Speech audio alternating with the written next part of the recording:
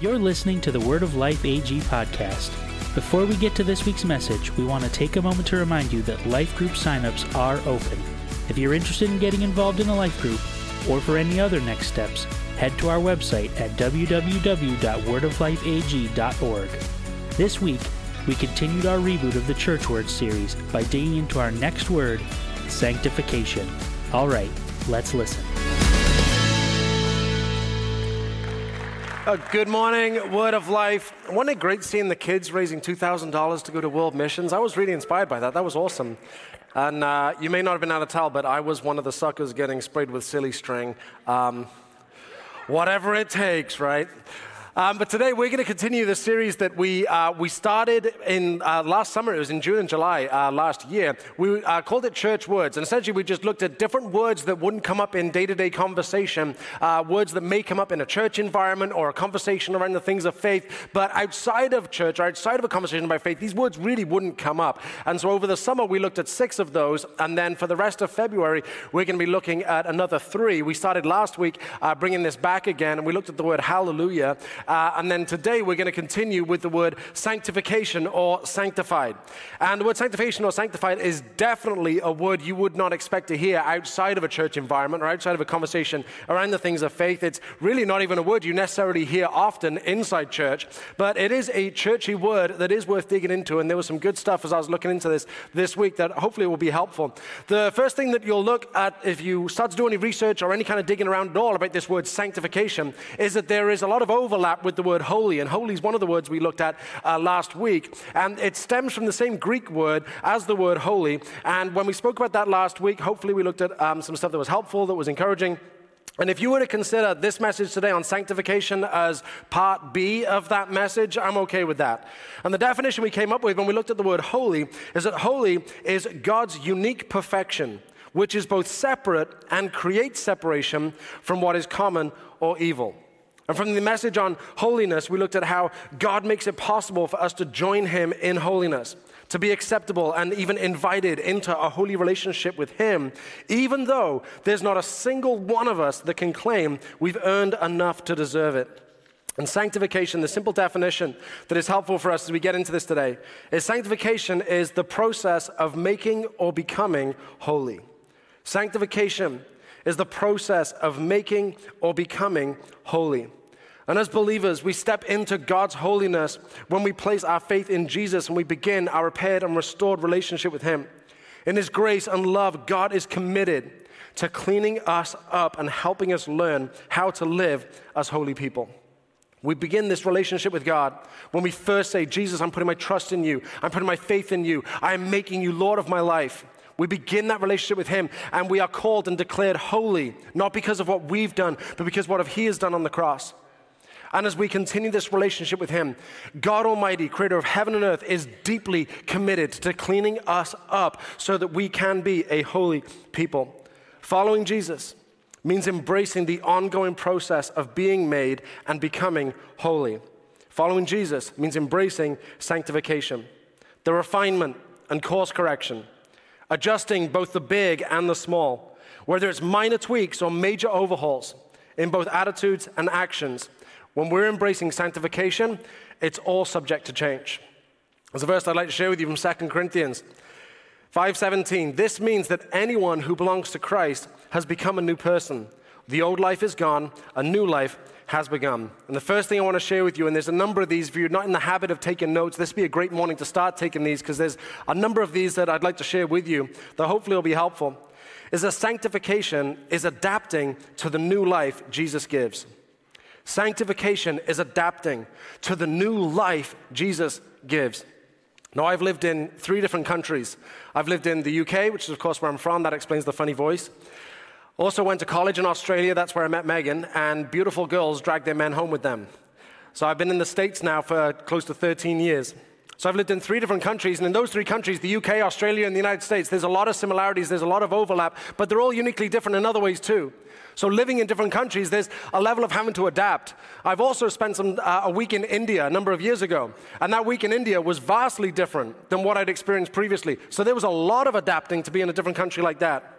And that's what comes to mind when I think about this adapting to new life, whether it's starting in a new job, or we got a new car, or we move into a new house, or whatever it is. There's a level of adapting that comes when we find ourselves in a new environment, when something new is happening. There's an adapting that comes with that. I remember as we were getting pretty close to the time where our oldest son Elijah would be born. Elijah, of course, our oldest, and so I'd never had kids before. I never really spent a lot of time with babies before. And so we're kind of waiting back and, maybe had a month or so until Elijah was going to be born. And we bought a baby Bjorn. The baby carriers that sit on front? Manly men wear baby carriers. Can I get an amen? So we had this baby carrier, and for some reason, it was just weighing on my mind about getting this right. I didn't want to goof up the baby carrier. So I got all the strapping, figured out to my size and everything, and I put it on, and I'm kind of stood in front of the mirror, like making sure it looked good, and then I was like, this isn't an accurate field test. Now, this was late at night, and Megan was already asleep, and so I started looking for something that I could put in the baby carrier that I could make sure this is all going to go okay, and the only thing I could find was a great big 8-pound box of spaghetti that we just got from Costco. So as a stand, like a proxy Elijah stand-in, I just sort of popped this 8-pound box of spaghetti in the baby carrier, and I'm just stood looking in the mirror like this. At that point, Megan wakes up and sort of comes out into the living room, heavy pregnant, sees me with the baby carrier with this box of spaghetti inside, and just, I'm going back to bed. This is not worth it. The next morning, she wakes up and says, I had the weirdest dream last night. You were treating a box of spaghetti like a baby. Today is the day she finds out that was not a dream. I'm joking, she's known, of course. But that's how I tried to figure out adapting to parenthood. You do when there's something new going on. You try to adapt. You try to sort of learn. You need to adjust. You need to take on something new. Sanctification is adapting to the new life Jesus gives.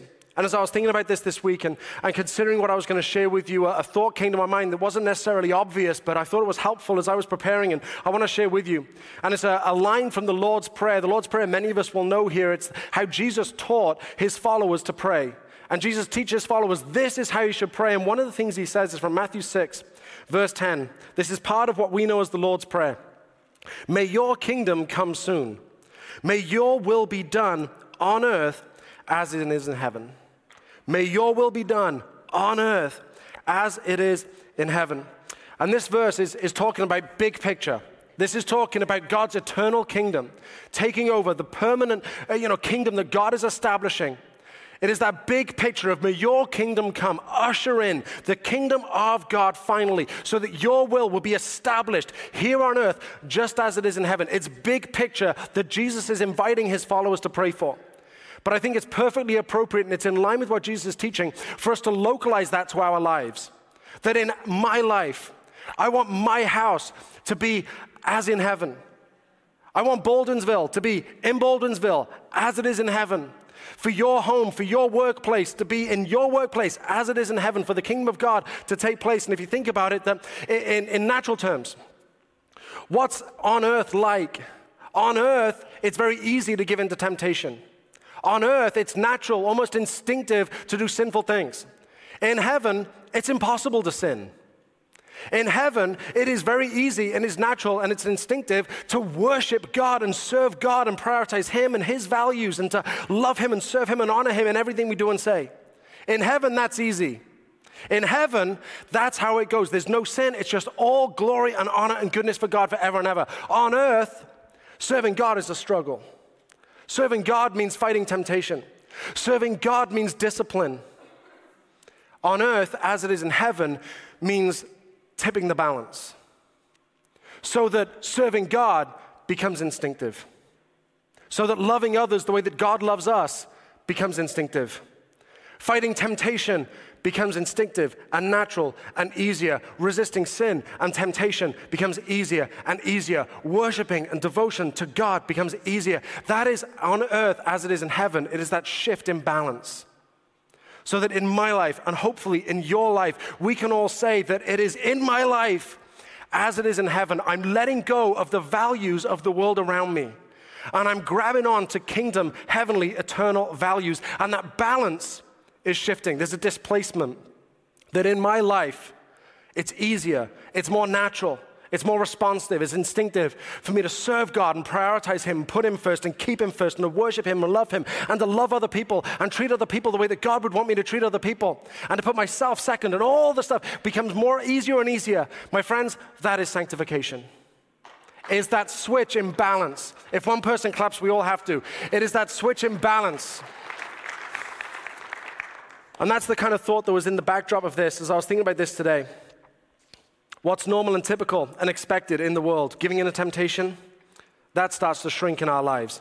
A love for God, having our eyes wide open to the devastation of sin, a love and concern for people around us, kingdom values, being honorable.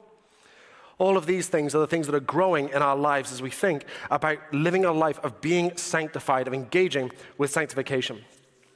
Now, the promise is that Jesus will help us as His followers, that Jesus is deeply committed to helping to clean us up. And as followers of Jesus and people that love Jesus and are following Him and that our lives are centered on Him, there's many descriptors and there's many things that we would say to describe who Jesus is to us. Some of the things that you'll hear often is saying that Jesus is Lord. Jesus is King of Kings. Jesus is the Messiah. Jesus is the Christ. He's the prophet. He's the Son of God.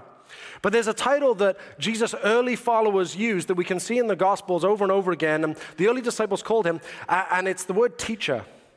And I don't know about you, but I don't often use the word teacher to describe Jesus.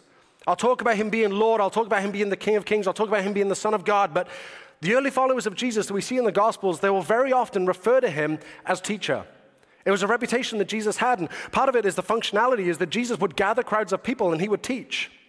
And even if someone here has no confidence that Jesus is the Son of God, even someone here that doesn't share the faith that Jesus is the Messiah that's promised in the Old Testament, nobody would be able to sensibly deny that the teachings of Jesus of Nazareth have changed human history. Jesus as a teacher has been the most impactful teacher that has ever lived. Nobody has had the impact that Jesus as a teacher has ever had.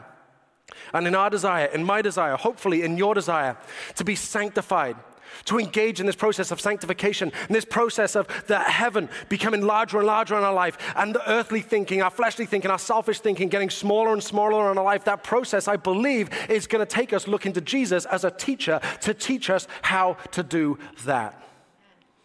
So the rest of our time that we want to spend together today, I want to take some time, I want to think about and I want to consider the role of Jesus as a teacher in our lives. What does it mean? Jesus, the greatest teacher that has ever been. What does it look like for us to look to Him as a teacher to help us make this switch as we start to have on earth as it is in heaven, in my home, your home, and in our lives each and every day? So we're going to read a few verses from John 17. And John 17, where we're going to catch up to, this is shortly before Jesus is arrested and consequently crucified. And Jesus takes time to pray for His disciples, and He's praying to the Father. So we're going to pick this up. John 17:13. Now I am coming to you. Remember, this is Jesus talking to God the Father. I am coming to you. I told them many things. We could say, I taught them many things while I was with them in this world, so they would be filled with joy. I have given them your word. We could say, I have taught them your word. And the world hates them because they do not belong to the world, just as I do not belong to the world. I'm not asking you to take them out of the world, but to keep them safe from the evil one. They do not belong to this world any more than I do. Make them holy by your truth. Sanctify them by your truth. Teach them your word, which is truth.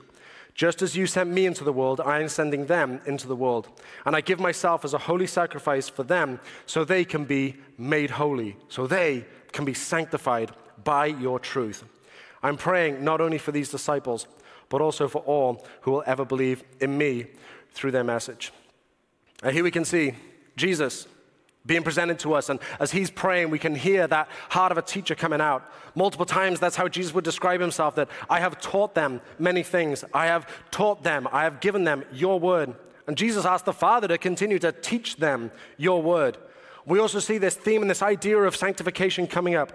We talk about they do not belong to the world. They are separated. To make them holy, to sanctify them by your truth.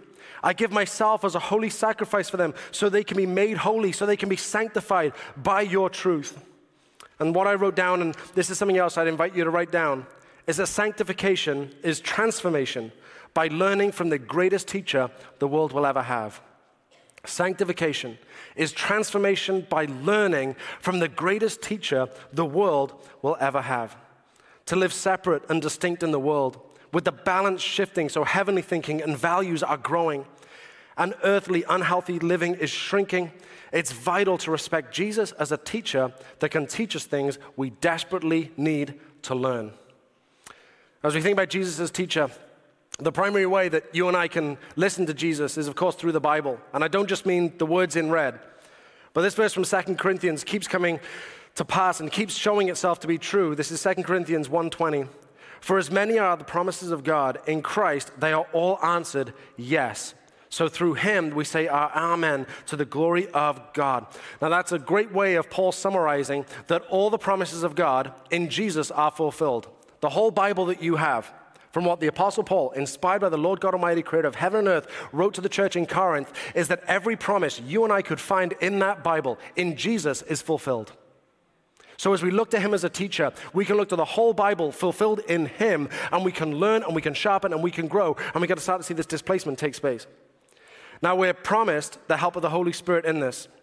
Now the good news is the Father, Son, and Holy Spirit are all on the same mission with the same objective. And often when we talk about sanctification, we rightly talk about the role of the Holy Spirit. And as we think about Jesus as teacher, it's not forgetting the role of the Holy Spirit. I came across this verse in John 14. I'm telling you these things now while I'm still with you. But when the Father sends the advocate as my representative, that is the Holy Spirit, he will teach you everything and will remind you of everything I have taught you. The Holy Spirit, he'll continue to teach you everything. And he's going to remind you of everything I have taught you. This teaching is an indistinguishable part of sanctification. The Holy Spirit helps us learn from Jesus. Now, there's a number of people who are in education that are part of our church, a number of teachers, a number of people that are involved in education, and there's some qualities of a good teacher that we can see, no matter what field, no matter what environment someone's in. A good teacher is more advanced than the student. A good teacher is teaching things that are helpful. A good teacher is teaching things that are relevant. And Jesus, his teaching is truthful. But there's also, and this is good for you and I to be aware of, is that there are qualities of a good student. Any teacher will tell you they know what bad students look like. I'm not looking at anyone here. But there are some qualities that make one student better than another, that make them greater students. The first is they're ready to learn. They're ready to get better. There's a belief among the students that there is more to learn, and they're aware of their own limitations. And these things are true, whether it's coaching a little league team, whether it's a master's degree, or whether it's a first day on a new job. If we're ready to learn, if we're ready to get better, if there's a belief that there's more to learn, and if we're aware of our own limitations, it will make us a better student. And in sanctification, we look to Jesus as a teacher, and it's to teach us about the most important things in the world. Sanctification, as we've already said, is the process of making or becoming holy. And this is something that is vital, and the rest of this message we continue, as a sanctification is impossible without humility. Sanctification is impossible without humility. And I wrote these down, and these were helpful for me, so I'll share these with you. 4 factors of a humble student. 4 factors of a humble student. The first is ready to learn, which means the humility to listen. Ready to grow, which means the humility to change. Belief that there's more to learn, which means the humility to stretch. Aware of our own limitations, which means the humility to admit needing help. It takes humility to listen, to change, to stretch, and to receive help. And if we're going to be good students, it means we're going to listen to what Jesus teaches. We're going to have the willingness to change. It means that we're going to rise to the challenge of the stretch he gives. And we're going to be willing to receive help to overcome our current limitations. But the promise on the other side of all this, the promise of being on the other side of being a humble student and learning from Jesus, is the promise of freedom. John 8:31, Jesus said to the people who believed in him, "You are truly my disciples if you remain faithful to my teachings. And you will know the truth, and the truth will set you free." And the truth brings both freedom and sanctification. This is a verse we read just a moment ago from John 17. Make them holy, sanctified by your truth. Teach them your word, which is truth. The truth brings both freedom and sanctification. Brings that process of us being made holy. And perhaps we should start thinking about freedom and God cleaning up the mess in our hearts as being one and the same thing. Jesus' teaching brings freedom. The truth that comes with his teaching corrects lies, and lies stand in the way of freedom and peace and joy. Sanctification corrects the lies we have believed. To help correct the lies and bring the truth, we need to be taught the truth. And for that, we need a teacher. And that's why looking to Jesus as a teacher is so important as we engage in sanctification. I want to spend some time and I want to walk back through that passage from John 17. It was the longer section that I went through. I want to sort of stop and sort of look at verse by verse, because I think there's some helpful stuff here. But before I go through the rest of the passage, I want to start at the end of verse 20, which is the final verse that we read. But John 17:20, I'm praying not only for these disciples, but also for all who will ever believe in me through their message. And when Jesus prays what he's about to pray, and we're going to dig more into what we just read, but as Jesus is praying this on his mind, from his words, in verse 20, it's not just the 12 disciples. It's for every believer that would ever exist anywhere, ever. That includes you and me. I read this week as I was looking at some commentaries on this passage. Jesus is aware not only that he will depart from the world, but likewise, those who stand with him, his immediate circle of followers, the 12 disciples, will also depart to be with him in his glory. This will leave those whom they disciple, the church, to represent the kingdom in the world. Therefore, Jesus now turns to pray for these followers whom he has not yet met, men and women who will follow the apostles, indeed, the church today, including you and I, which carries the mission set down by Jesus during his final week. The passage we're going to dig into, it's addressed immediately to the disciples that Jesus has been working with for the past 3 years, but it's not limited to those 12. On Jesus' mind is every believer ever. That's what we just read in verse 20. Also, I think it's somewhat amazing that Jesus prayed for us on his earthly time here on the planet. Let's consider what's contained in this verse. So let's go back to verse 13. John 17:13, now I am coming to you. This is how Jesus begins this prayer.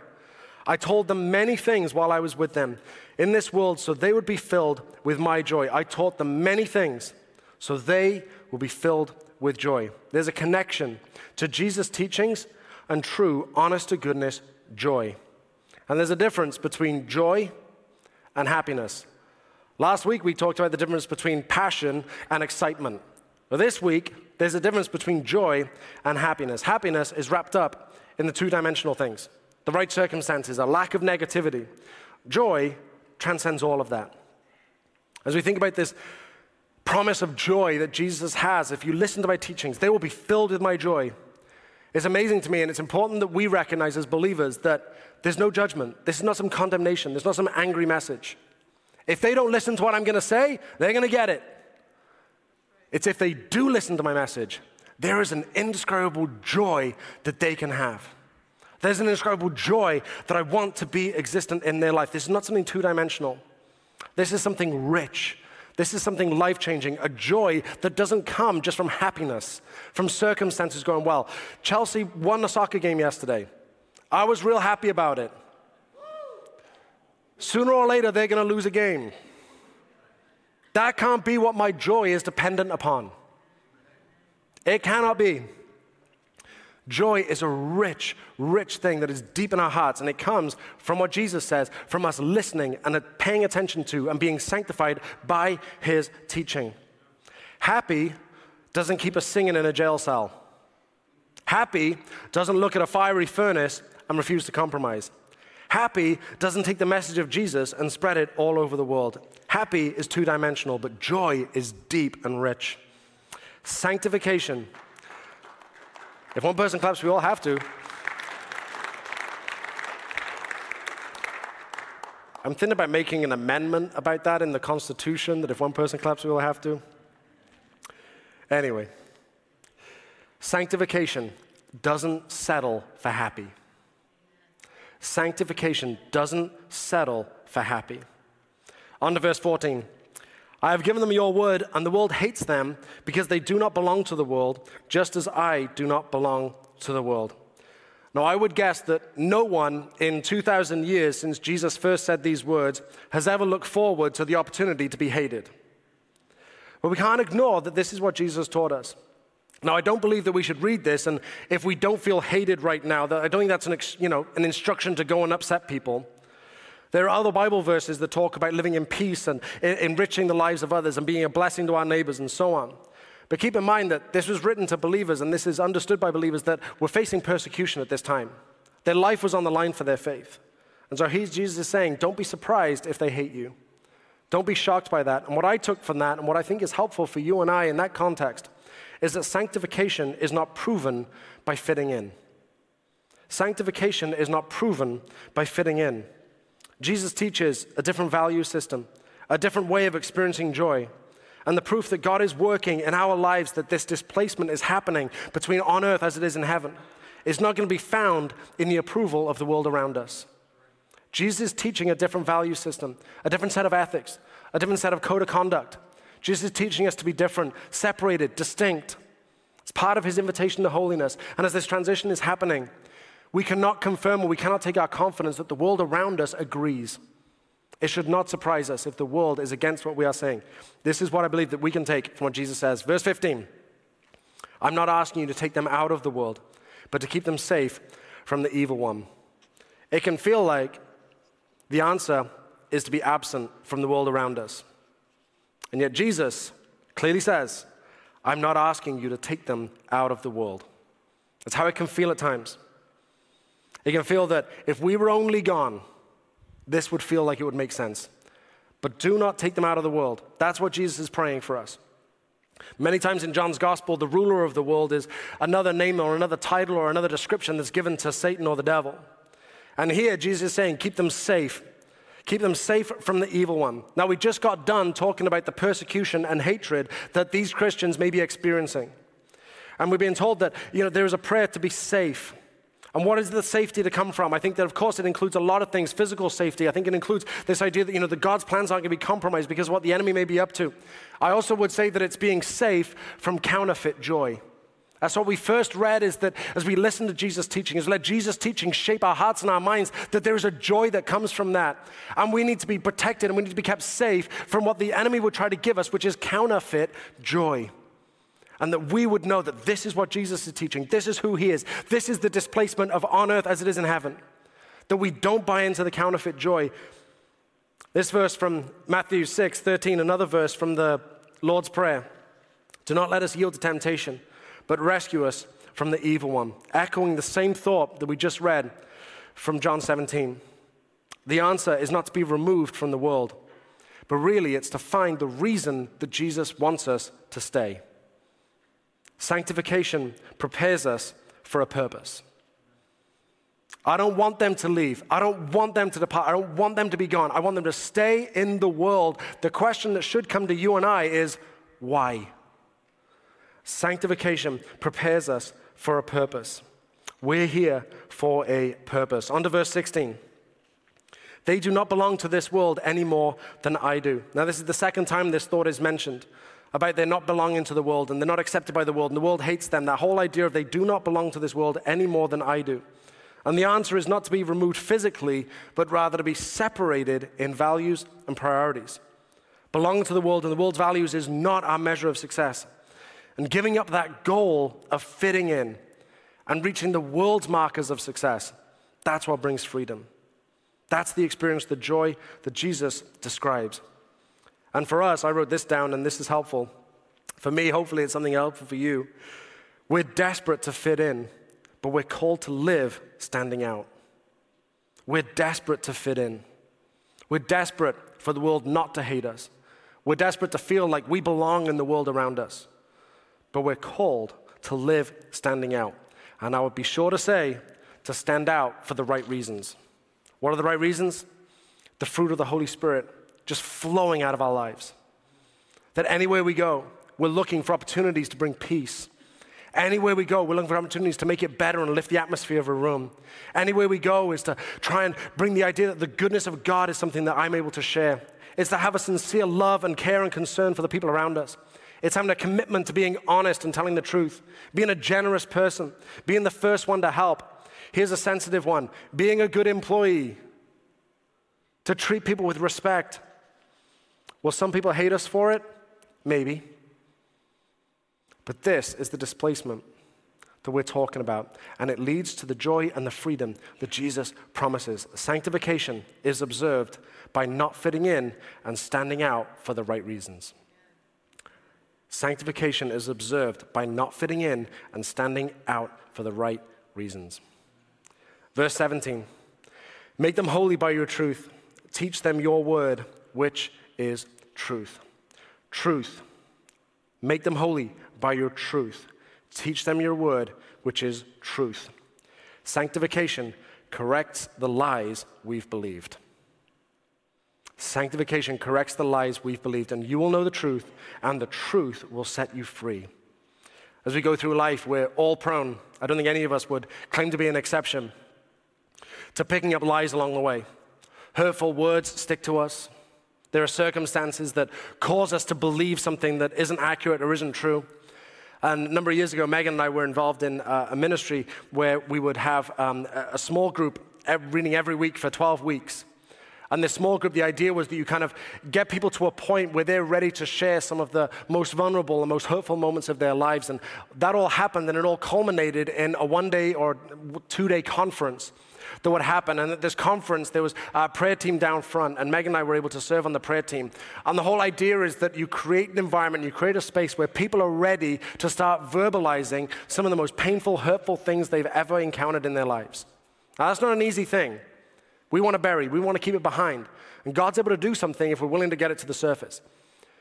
And so we would do these, and the majority of this teaching was you've believed lies.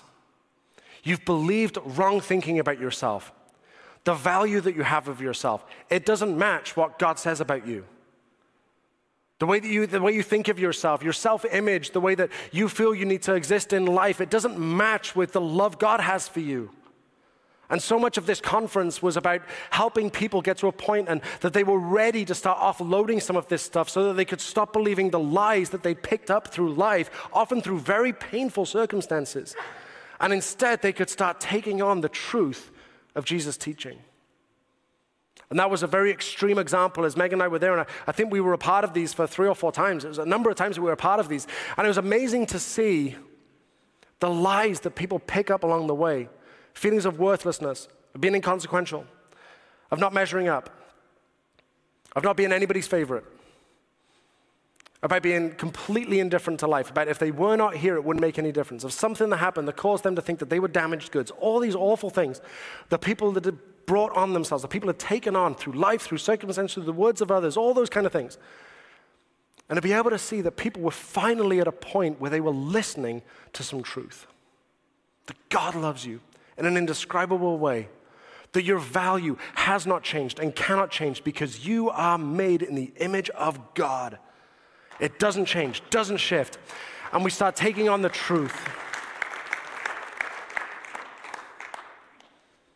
Listening to the truth, looking to Jesus as teacher, means that we're ready to start reminding ourselves and teaching our hearts and teaching our minds and bringing about joy and freedom, and that being what's normal in our lives. Verse 18, just as you sent me into the world, I am sending them into the world.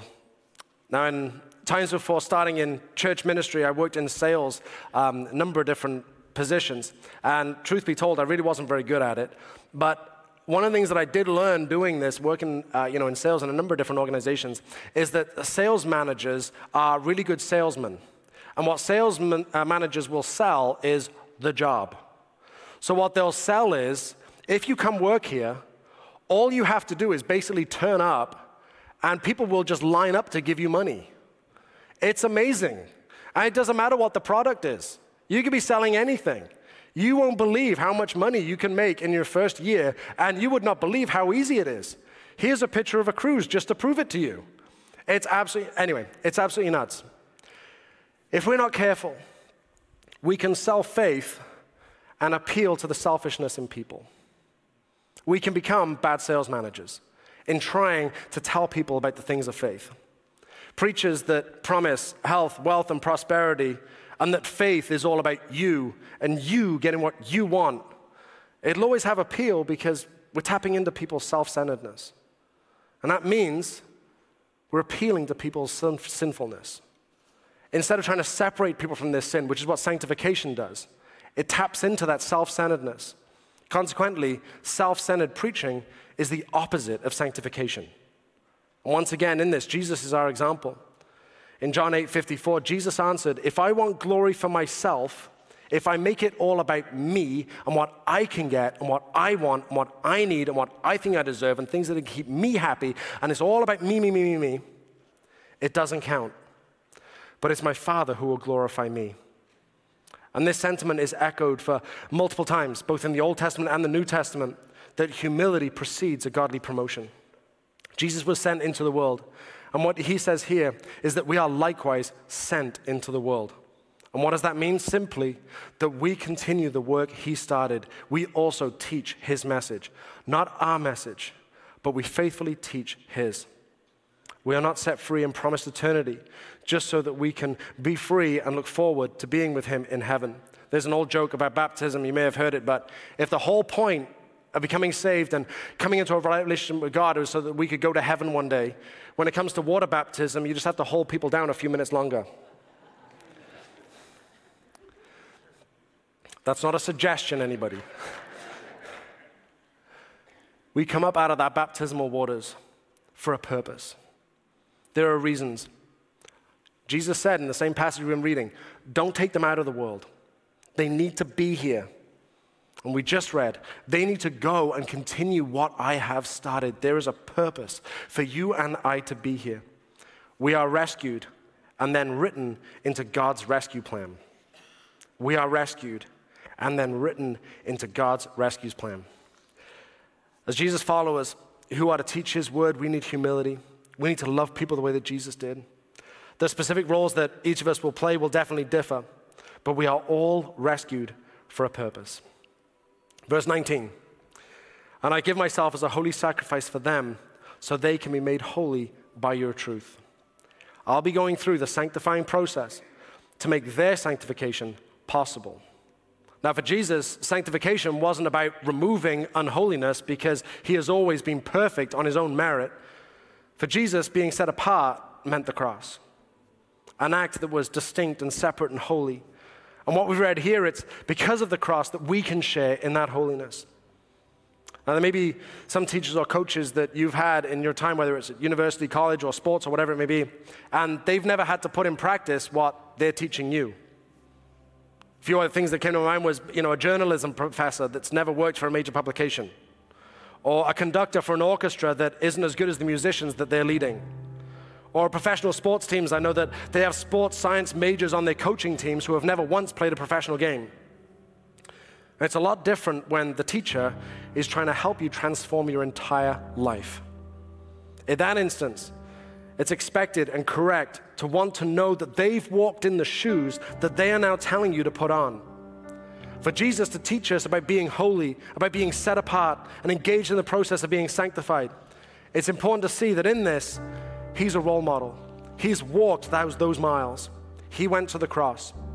I give myself as a holy sacrifice. Holy, set apart. In our pursuit of sanctification, of living a holy life that's set apart, Jesus remains our teacher both in word and example. I was reading a book not long ago. I finished it, I think it was a couple of weeks ago. And this book, the whole premise of the book was to consider that 90% of Jesus' earthly life was spent in obscurity. As people that are able to read the Bible, there's only 3 years or so that we see of Jesus' earthly life represented, and there's 30 years of him living in obscurity, is the whole thought of this book. But there was a passage that I think spoke to what we're talking about today that I wanted to share. Our desire to be like Jesus contains several exemption clauses, not the least of which are Jesus' hidden years, desert experiences, temptations, tortures, and crucifixion. We will pass on those, thank you. What we are most definitely interested in, however, is Jesus' character, authority, and power. Our enthusiastic declaration that we want to be like Jesus reference Jesus' visible years. We are not saying, I want to subject my body, spirit, and mind to an extended wilderness experience, or I want to be brutally beaten, suffer excruciating pain, and be murdered at the hands of mocking sinners. But that's what Jesus was for us. As an example, being set apart, being distinct. so that we could also be set apart and distinct as we become in the process and engage in that process of being made holy. Jesus will always be the greatest teacher and greatest role model. Now, how do we engage this process of sanctification? The boring answer is the best one. Reading the Bible and praying about it. It's a boring answer, and I'm okay with that. But it doesn't mean it's not true. The role of the Holy Spirit as we read the Bible, as we hear what it is that the teachings of Jesus, and as I already mentioned, it's not just the words in red, it's not just the things that we record from the things Jesus said, but it's the whole Bible encapsulates who he is. It all points to him. And as we read that, and with the Holy Spirit, as we've already read, helping us grab a hold of what he's teaching, changes our hearts. As we prayerfully come to him and we say, Lord, I want to hear from you. I want to know what's going on. Hearts start to change. It's a boring answer. It doesn't mean it's not true. The role of the Holy Spirit in all this, John 14. I'm telling you these things now while I am still with you. But when the Father sends the advocate as my representative, that is the Holy Spirit, he will teach you everything and will remind you of everything I have told you. The Holy Spirit is there to correct our thinking. It's to challenge us to adjust our habits and our actions as being truth so that we can start undoing the lies that we've believed. Also, I would say is have a group of people that you trust. Listen to people, not the loudest voices in the room, not what culture or society says, but people that you trust. Somebody or a group of people that have proven that they want God's very best for you. And never forget that all of this sanctification that we've been talking about, it is impossible without humility. Sanctification is the process of making or becoming holy. Sanctification depends on a willingness to change. Sanctification is impossible without humility. It takes humility to listen, change, stretch, and receive help. Sanctification is adapting to the new life Jesus gives, and the Holy Spirit helps us learn from Jesus. And what happens when we engage in the sanctification process? A part of looking to Jesus as a teacher is growing in likeness to him, adopting his values as we learn from him. One of the ways this plays out is a shift in what's normal and expected. Things that culture, our own surroundings would say is normal or typical and expected are things that we now know we need to distance ourselves from. A part of being sanctified is being separate from the world and being okay with it.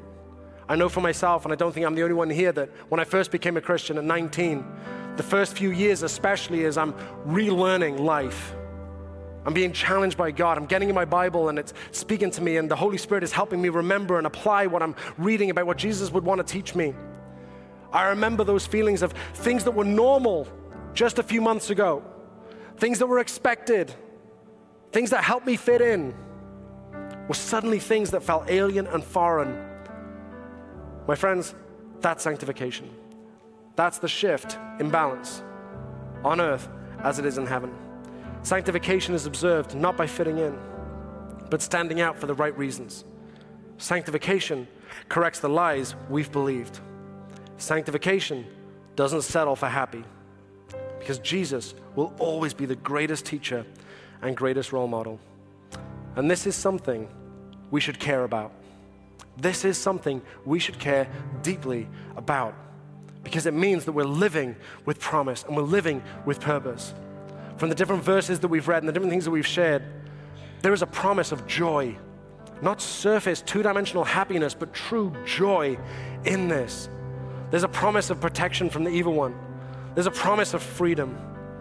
And there's also the call to live with purpose. There's a danger in representing the message of Jesus as being self-serving. The joy and freedom aren't found in selfishness. They're found in godly transformation. Finding freedom and learning from Jesus, they're the same thing. The sanctification prepares us for a purpose. The sanctification brings joy and gives our lives purpose. We are rescued and then written into God's rescue plan. Sanctification is transformation by learning from the greatest teacher the world will ever know. I got a couple of questions. Hopefully everyone will write these down this week. Take a few minutes, pray through these. Hopefully there's some challenge that comes from this that's helpful to you. The first thing, are you a humble student? Are you a humble student? As we talked about a little earlier, the humble student is the best kind of student, someone that's ready to learn, someone that's ready to grow, someone that's ready to stretch, someone that's aware that they haven't got it all figured out. Those are the best students. Are we humble students? Are you a humble student? Second thing, how are you standing out? How are you standing out? Are you still consumed with needing to feel like you fit in?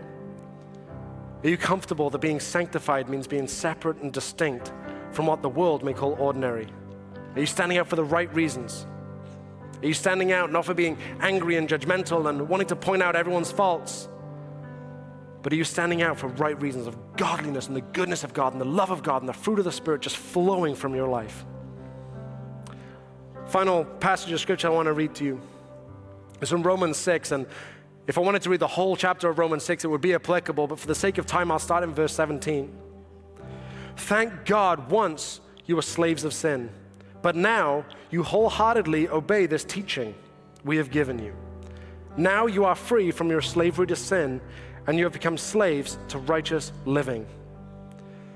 Now let me just back up a second.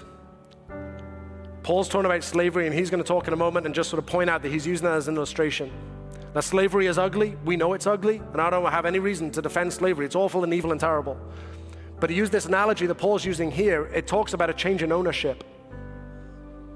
You've gone from being a slave to sin, owned by sin, consumed with sin, at the whim of sin, to being owned by God, focused on Him, His values. Because of the weakness of your human nature, I am using the illustration of slavery to help you understand all this. Previously, you let yourselves be slaves to impurity and lawlessness, which led ever deeper into sin. Now you must give yourselves to be slaves to righteous living, so you will become holy. You will become sanctified. When you were slaves to sin, you were free from the obligation to do right. You're living up here, on earth, not in heaven, on earth. And what was the result? You are now ashamed of the things you used to do, things that in the end, in eternal doom. But now that sanctification has happened to you believers in Rome, now that this displacement has started to happen, now that you've listened to our teaching, that's what Paul says, and as I've faithfully taught Jesus to you, faithfully represented Him, now that you've taken this teaching on board, now that this transformation has happened, now that your heart has been changed, but now you are free from the power of sin and have become slaves of God. Now you do those things that lead to holiness and result in eternal life. For the wages of sin is death, but the free gift of God is eternal life through Christ Jesus our Lord. Please, can we make some noise for some life-changing truth?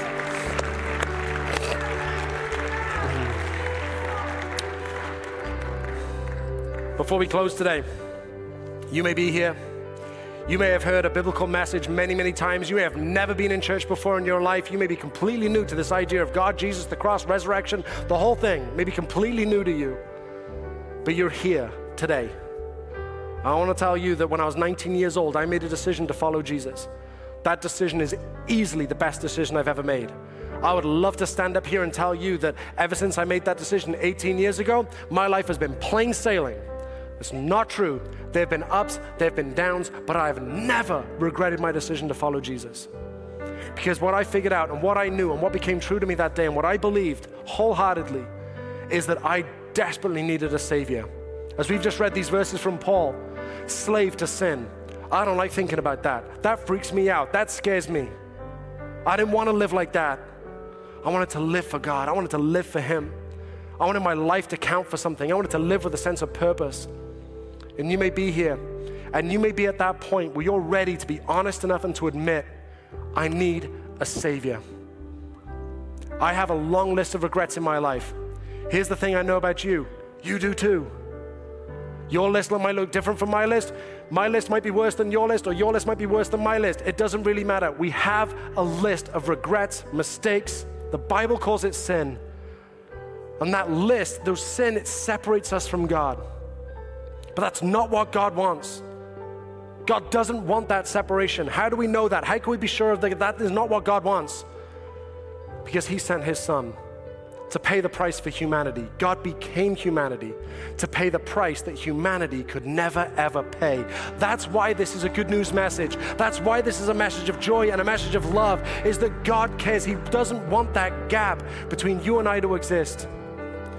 And you may be here today, and you may be at that point where you're ready to say, you know what? I'm ready. I'm ready to start following God. I'm ready to put my faith and my trust in Him. I'm ready to let Him be the Savior that He is. I don't want to center my life following Jesus. I invite everyone here to close your eyes and bow your heads.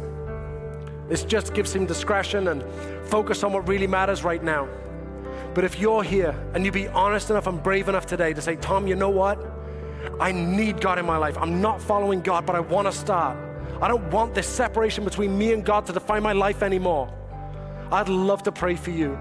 I promise I'm not going to embarrass anybody here. I'm not going to do anything that's going to make you feel uncomfortable, but I want to know who I'm praying for when we pray together in just a moment. So if you want to be included in that prayer, could you just put your hand up for a moment, just so I know who we're praying for? Amen. Thank you. Anyone else? Thank you. Amen. Anybody else? Thank you. Amen. Come on. Anybody else here? I don't want to rush this moment. If this is it, if this is the moment, you're ready, I'd love to include you when we pray. Anybody else here? Awesome, thank you. Amen. Online, you can just push a button that says, I raise my hand, and you will definitely be included in this. Anyone else? I don't want to rush if there's still people that need to be prayed for today. Amen, thank you. I'm so glad we waited for you. Amen. Anybody else? And then we go and pray. And we're going to pray like this is going to change some lives in here. Awesome. Amen. Come on, Word of Life. Can we please celebrate people making the best decision they could ever make? We're going to pray this prayer, and we pray this at the end of every service. The words are on the screen. I'm going to say a line, and then I'm going to ask you to say a line back. And if you're one of those brave people that put your hand up, I want you to pray this believing this is the power to transform your life. I say this as somebody that prayed this 18 years ago, changed my life, and I know I'm not the only one in the room. So let's pray this prayer believing that God will answer this in a life-changing way. So come on, everybody. Lord Jesus, I believe you died for me. I want to follow you. I invite you to be Lord of my life. Help me follow you every day. I want to leave my old life of sin behind and heal my broken relationship with God. In Jesus' name, amen. Come on, everybody, one more time. Let's celebrate with people. Amen.